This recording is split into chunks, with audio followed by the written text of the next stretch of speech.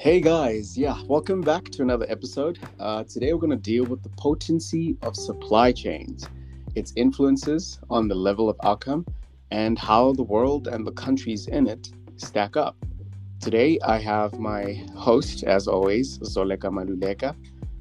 My name is Tumelo Mailula. We'll be diving into this topic with you, just getting into the contents and unpacking and discussing what most of these things mean to us as consumers, because we do stack up in this particular topic because we're part of the supply chain. The supply chain is basically self-explanatory. So introduce us to the world of supply chains. Thank you for the intro, Dumelo. Ever wondered why food, energy, and other commodities have been experiencing a continuous surge in prices to the extent where, as an employed individual, you only wish your income would match the increased rates of inflation? Or perhaps as a varsity student, you're wondering how you're going to survive till month end, but probably that is everybody right now. So today we're going to be diving into, Dumelo has already said, how supply chain works, and he will basically define it. Super. Yeah. So I did my research coming into this topic because I wasn't really eloquent into the ideas and things that come into what makes a supply chain. But the thing that got to the top of my mind when I thought about the topic was that it's a chain of supply, which I think is a very good way of kind of defining it for yourself if you're not well versed in the topic of supply chain. And I found out that a supply chain is a network of individuals and companies, sometimes countries, that interact with each other in an involved process of creating a product or service and delivering that to the customer. So as I said before, we as customers, and I'm sure you'd agree, Z, were part of the supply chain in that there has to be someone who produces a specific product or service, and then it goes through modes of quality control, transportation, and then eventually it gets to the finished product where we see it on our doorstep, So these supply chains work in a way that multiple players in the playing field are linked together in producing a specific product for us as consumers and for themselves, because countries are consumers as well. If South Africa is producing minerals, America is going to buy those minerals and form them into finished products. But it doesn't end there. They were a consumer at one point of the supply chain, but when they use those raw materials that they source from South Africa into America, and then they transform it into maybe a vehicle or a part of a vehicle, and then maybe, for instance, export that to Germany, and then they produce a car. That's basically how a supply chain works. It's just a link of individuals, playmakers within the playing field, making products for the end consumer. A couple of models that supply chain management is modeled after. There's a few, but one that caught my eye was the agile model. It basically explains itself that it's a more of a adaptive model, not like the ones we see that are reactive. When something happens, only then does a product come about. Like when we went through COVID, there was a need for vaccines in a very short space of time that were produced and then ultimately consumed by us, being the general public. But yeah, that's basically what a supply chain is and how it works. No, I definitely agree. It all, at the end of the day, information, it all comes together in terms of the processes involved within the supply chain. But when the data is just when they all come together and resources become insufficient, given it results to challenges of the entire supply chain problems. But can you please take us through basically the disruptions of a supply chain? There's a lot, hey. When you're dealing with people in a system, there are challenges that come about, as we see in South Africa, that relate to the lack of transparency. I don't want to say corruption per se, because that's not the topic of the day, but there's a potential lack of transparency that enables stakeholders to understand the status of the supply chain, or rather, that limits the level of understanding that stakeholders, being me and you, Z, being companies, being countries that host those companies, from being able to discern certain information and make informed choices. The second one that I kind of alluded to from a story that we heard a long time ago was the loss or delay of goods. Remember that ship that got stuck in the trench and then blocked a number of transportation freight containers on vessels, also delaying the supply of materials, the supply of COVID supplies during COVID. The Suez Canal story, that caused a global uproar when the container carrier got wedged sideways, and then it blocked the path for several weeks.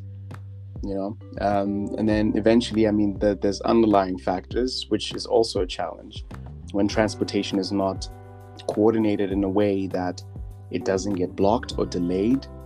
That being the increased freight rates, because the more a container is on the way or in transit, the more expensive it is, because there's transportation, petrol, diesel, whatever these ships use, and then the consumers cancel their orders, making it hard for the company that produced that product to be able to keep up with their break-even point. So from my point of view, those are the two challenges in supply chain management that I think are the most visible in the world at the moment. But I saw that there's a lot of disruptions or bottlenecks, as you put it, Z, along with what I've just said in terms of the technological aspect. Do you want to tell us more about that? In relation to the technological aspects, it just basically emphasizes how, information systems within the supply chain management are of essence. So basically, at the end of the day, you need your technological aspects to improve and to also track and to oversee how importation or exporting of goods is going in general. So this basically means that we should keep up and always be abreast. And then this also now questions the current status quo of the current supply chain methodologies that they are using, because if it's used incorrectly, it leads to a ton of ramifications. And how long does that take? Just thinking of all the data science. Yeah, that's correct. The economical point of view, right? I was also doing some research on anti-competitive prices that companies and countries have, whereby the limited market competition fuels supply chain problems by making it difficult to prevent abusive market practices. We've both been in the economics field. We've learned about oligopolies. We've learned about monopolies that made it impossible for, startup companies to be in the market. They're called barriers of entry. It could be financial, it could be demand, or even the supply aspect of that. But I've realized that if there's a monopoly in any industry, it kills the level of competition and therefore the diversity and uniqueness of product. Because if you and I are both selling green tea and we source it from the same place, right? But eventually I run out of funds to transport the leaves or the finished product as is from, let's just say, Drakensberg to Pretoria, but you are much closer to that production field, I will be forced to kind of either reduce my costs or get out of the business entirely. It plays a part in supply chain management as well, from an economical point of view, where the market problems are accentuated or aggravated by these anti-competitive prices. That's very, very true. We can even bring it home to South Africa when you look at our Eskom challenges, the monopoly that already exists, and basically them being a monopoly, at the end of the day, they bottlenecks are basically, they have, those little nitty-gritty, insufficient maintenance and all of that all leads to supply chain challenges we have or inadequate supply of electricity we have today. Because I remember in June when we had load shedding probably like 2 times in the day, like for 4 hours. Stage 6.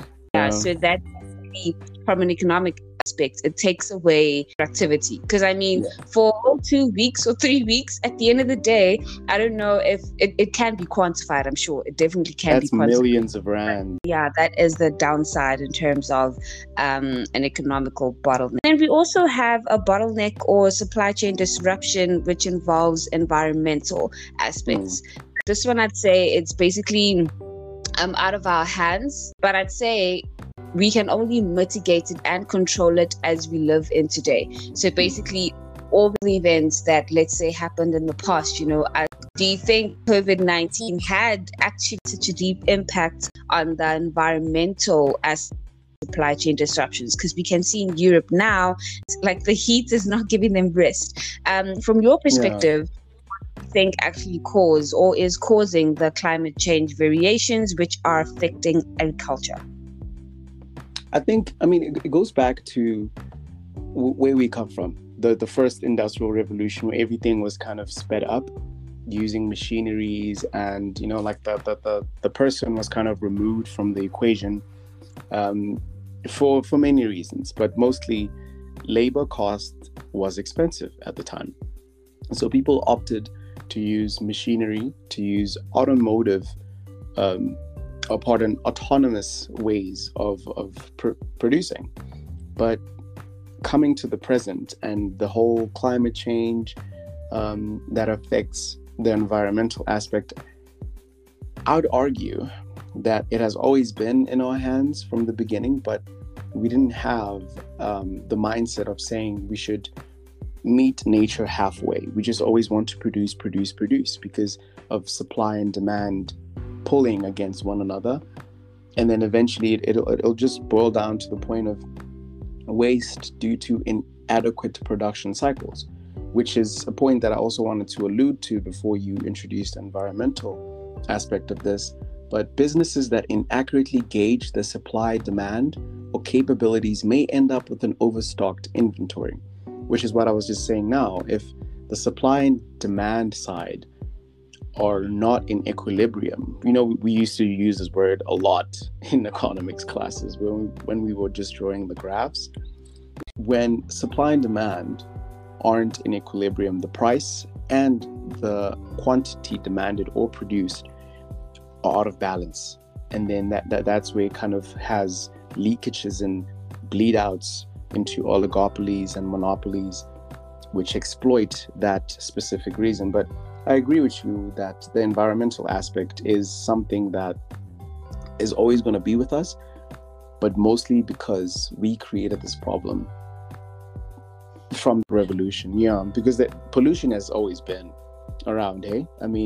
Us being on the phone now, computers open, running, we are contributing to the carbon footprint of the world globally, but agreed. There is waste. They are byproducts of this supply chain globally, but I agree with you. When you put it in perspective of the Industrial Revolution back then, and how so we've made it a norm to create goods and services in that way, and then ultimately everything builds up. Something goes in, it has to go out, or one way or another. Technology at the base, it's about solving problems. So we've been solving problems, but at the same time creating one that has been everlasting, and then the repercussions have been reaped at the moment every day in our daily life. True. I was reading another article, and apparently the supply chain disruptions actually started to exacerbate in 2018, so mid 2018, 2019. So that means today, 2022, it's just becoming worse and worse, which apparently it might not go away. highlighting the fact that this actually started, the supply chain disruptions actually started, what? 4 years ago. I would say, I don't know if the media or if we have given it enough attention only until now.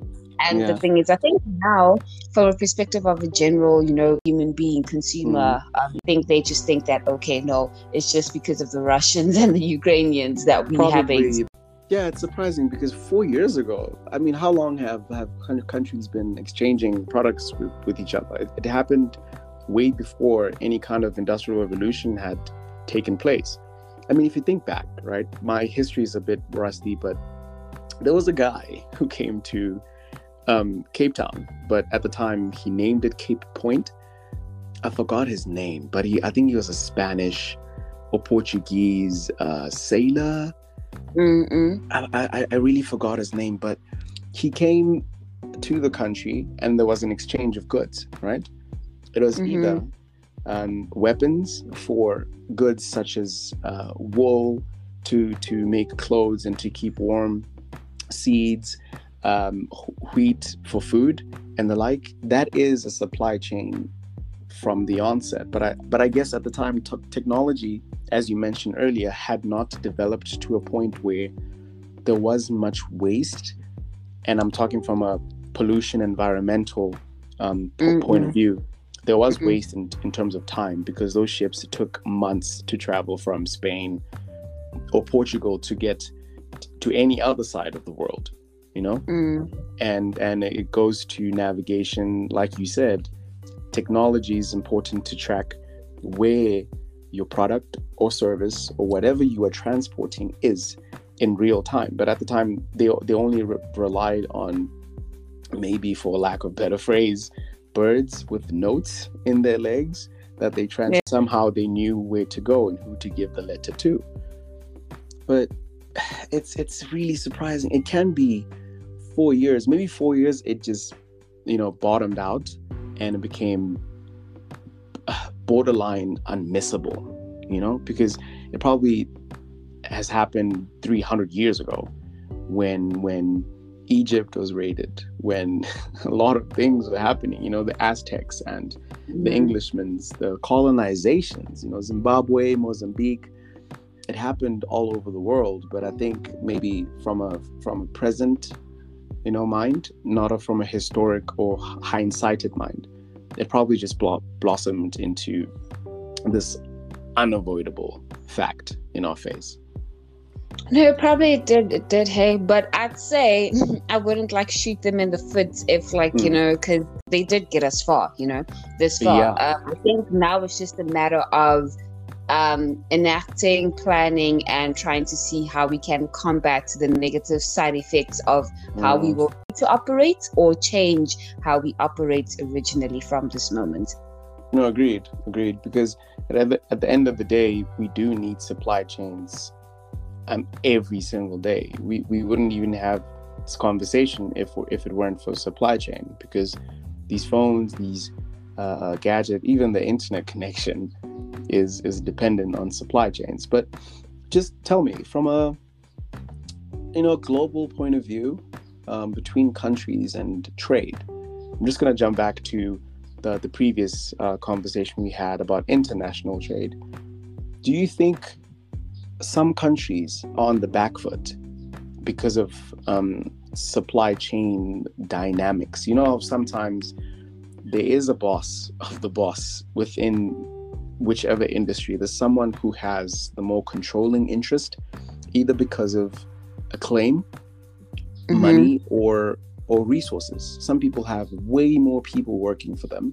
Some countries have way more people within the borders. But do you think that there are some countries that are on the back foot, that are lacking for any number of reasons now presently in the world? Definitely do think so.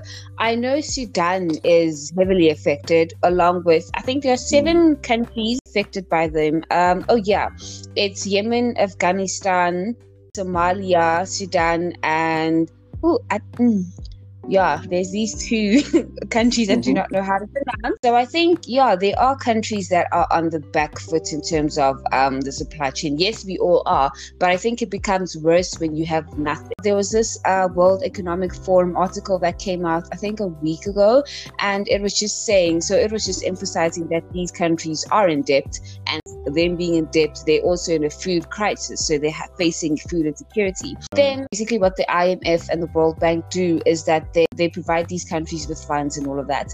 And I thought, okay, cool, it is okay to provide these countries with funds. But they're probably just making their holes bigger. They're falling deeper into debt now. What is it? You can give something a fish a day. Oh, you can give a fisherman a fish a day, or teach him how to fish, and you'll get something along those lines. Yeah. So that proverb, basically that one, coming from that proverb, I think that it would be rather better if someone was like, okay, instead, if the IMF or even if the authorities of their government, were like, okay, instead let us take let's give these people resources to plant, teach them how to plant in their own households, because then they become less dependent, self-sufficient. Exactly. At the end of the day, if they're doing it like that, they're not sustaining the actual economy. Yes, I think everybody is affected. US, the Chinese, and North America. They are currently our main and major, distributors. So I think with all countries that they provide to, it creates a fall off into how much do we need from them. Your degree of need basically determines how much you're going to need. No, agreed. Because at the end of the day, supply chain is about maximizing your effectiveness.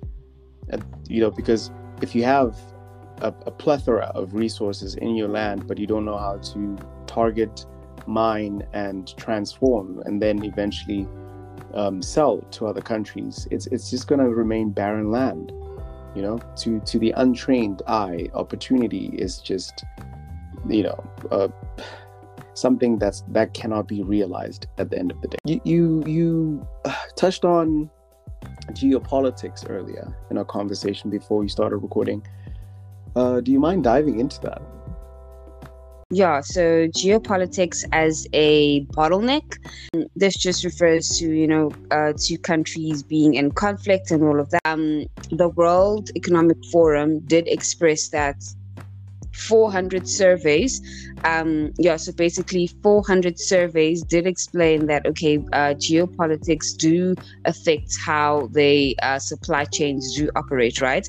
But aside from people's comments and people answering the survey, we are actually seeing it. We are actually now experiencing negative side effects of geopolitics between the Russia and Ukrainian war, which might not end anytime soon. So basically, with these two countries, they are the main reason. They are the main reason, but also simultaneously so, they hardly are the only common factor that are basically contributing to the dramatic increases in prices and shortages of goods. As we've alluded now, we also did say that past environmental factors do actually, and are actually affecting the disruption. And also when you mentioned the ship that was stuck, So all of those things also contribute to the reason of why we are facing supply chain disruptions to date. And then another thing is that Russia actually supplies 75% of sunflower oil. Basically, what this war is doing right now is just impacting, let me rather say, and creating a domino effect in terms of the trade routes. Because Ukraine supplies wheat, and then the other country supplies us with sunflower oil, and 75% is a lot. Agreed. Because I get people trying to argue the fact that Russia and Ukraine have an effect on how things are today, but it wasn't just them. You alluded to the fact that some countries are in a bad state, like Iran, with the wars that they've been having with Iraq for a very long time. Those kind of things sort of inhibit the country from developing further because of what's happening within their own country. So it's political. And then when United States tried to intervene, resources were deployed, money was taken out of some other department, such as schooling or medicine and the like. But the US is so refined and so good at supply chain, hence it's top of the pecking order in terms of being a provider of finished products, which I think that's what puts you ahead of people. If you can mine gold but you don't know what to do with it, it's basically useless in your hands, you know. But if you take it out to someone who has been trained, who has been, you know, coached into taking something that is not so useful and making it the best thing on the planet, like being put into phones as a conductor or jewelry as a vanity item, you know, but that thing has more value when it's transformed into a finished product. But hey, it's going to be a very lengthy conversation if you start going into geopolitics. Not because they're complicated, but there's so many aspects that contribute to that kind of sphere. Sorry, can I just go back to the 7 countries that are like heavily affected by like the supply chain issues? Yeah, sure. I read that 50% of them drop out of school. So I'm dropping out just either because my parents can't finance my school fees, or another thing is that I need to go search for something to do so I can bring home. But and what I don't like about this aspect is that, okay, already in Africa or in certain countries, there are a number of young people who don't even finish primary, who don't even finish high school. So it's really sad to see, or it's really unpleasant to rather see and acknowledge that, okay, COVID hit, that was terrible. Now COVID hit, that was terrible. It's a supply chain disruptions again. And above all, it's like to say, sort of nothing is improving. In Yemen, they constantly have what you call terrorism, and it's those countries that always violent outbreaks. And then another thing I also read was that I'm not sure which one of these countries, if it's Yemen or another country, but with these 7 countries, they basically sell their valuable household items in order to make it to the next day. Yeah. And then, like, it's just so, it irks me. But it's a lot. It's a lot. Yeah. And the dropping out rates also have bleeding consequences, because it also speaks to challenges in supply chain management. If you don't have labor, you don't have a product, you know? True. Now they're not growing. They're not growing it, like, in any way, not even into, like, yeah. At all. And if they get into the industry now, you have unskilled labor, which kind of produces subpar products which have a lower value, and that's not what you need in supply chain. True. You need the best product. Because it's not going to get True. Yeah, you need the best product in order to compete with the best. But if you have resources that don't produce products that are of the best quality, no one's going to want to buy in large quantities, you know? No, very much so true, hey? Yeah. We can take it back to, what do you think we could, or how do you think could basically improve global supply chains? I have 2 major points. We've been touching on them the whole time, but the first one is easing transportation jams. The second one is fighting anti-competitive prices. But essentially, we should just streamline our production methods in order to reduce the possible waste. There's always going to be waste. We know that, but there are ways to transform that waste into something useful later. But most importantly, if we can, fixate and just be more proactive in terms of locating and improving tracking and tracing technologies to help predict and avoid instances like the Suez Canal story from happening again. And then the second point is to maximize on leveling the playing field. so that the global market can flourish by bringing in more players that can overcome delays and disruptions. Because if you have more people to supply a certain product, you have a less of a risk of that product being in less of demand. And then of course hitting your margins very, very badly. Yeah. What about you? What do you think we can do? Of course, it's not going to be a single individual implementation. It has to come from an organization, a couple of people that come together to formulate and implement, because these things require a lot of planning, a lot of funding, a lot of power behind for it to stick. Definitely, I hear you. But I'd say I agree with the same thing that you mentioned. Collaboration is important, finding multiple suppliers and basically determining how they can all work. I know you can't always plan. Like, yes, you can plan, but only to an extent.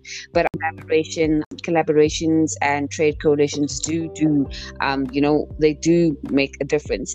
And I think also another thing would be, what do you call this? So decreasing the limits around, the supply chain approaches. I think that would work in some way, so I think that would contribute to system thinking. So basically having a lot of options to work with, as you did mention. And then this is something you mentioned in the beginning, actually. I think the agile method of basically supply chain. I think, yes, essentially, I think that does work. And I think it would do so much, because I don't know, I think it would also break us out of the routine. Yes, I know it might take time. Like, obviously, maybe a good is going to come with a bad. So those opportunity costs, but I think it's good to have that form of supply chain methodology being used in action, because at the end of the day, it results to us being more diverse and open, as you said. It results to us when something comes, we know how to approach whatever it is, And I think that the agile supply chain works. I don't know. But I think, maybe the government would be like, no, it's not a state of emergency, so we won't do it. But I think it enhances productivity, creativity, diversity. Like, I think that system fuels you, as much innovate. I agree. No, absolutely. I agree with you as well, because at the end of the day, if you're always going to react to things, you're going to be caught on the back foot every single time. If you're facing a problem, you're going to have to start from the drawing board, and then that's going to take time, and time in the supply chain is money. Yeah, true. It's definitely going to increase the lead time. That's true. Do you see that?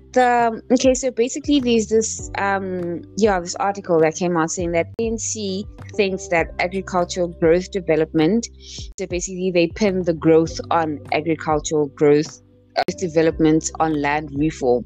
What are your thoughts on that? Do you think that's the way to go? Do you think that maybe we're looking at it from a different perspective? Maybe it shouldn't just be agricultural land, it can be land for property instead of what are your thoughts on what they have said?